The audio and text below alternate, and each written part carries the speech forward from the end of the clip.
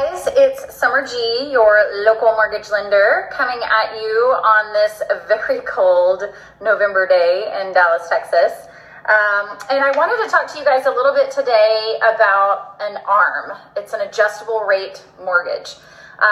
And it's exactly what it sounds like. It's a rate that adjusts. So usually they come in increments of, you'll hear a 3-year ARM, a 5-year ARM, 7-year ARM. And those are the time frames that when you initially lock the interest rate, it'll be fixed in for that first 3-year, 5-year term. And then it'll adjust usually annually after that on the anniversary of your closing date. And people get really worried and upset about adjustable rate mortgages because they're always afraid that they're going to adjust up. And sometimes we forget that sometimes they can adjust down too.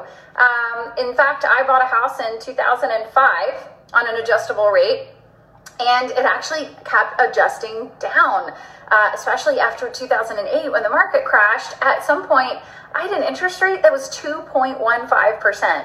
I mean, that's almost free money.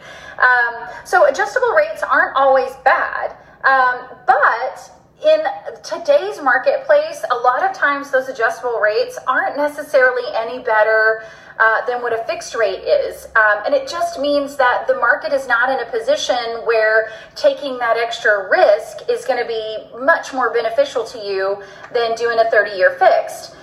So it really just depends on where you are, what you're looking for, a 15-year note, a 30-year note, and if those adjustable rates may be beneficial to you, and also based on what your financial goals are for that particular property. So hope that helps with some questions on what these adjustable rates mean. Get with a local mortgage lender to ask questions about that, or feel free to reach out. I am happy to help, and hope you guys have an amazing day.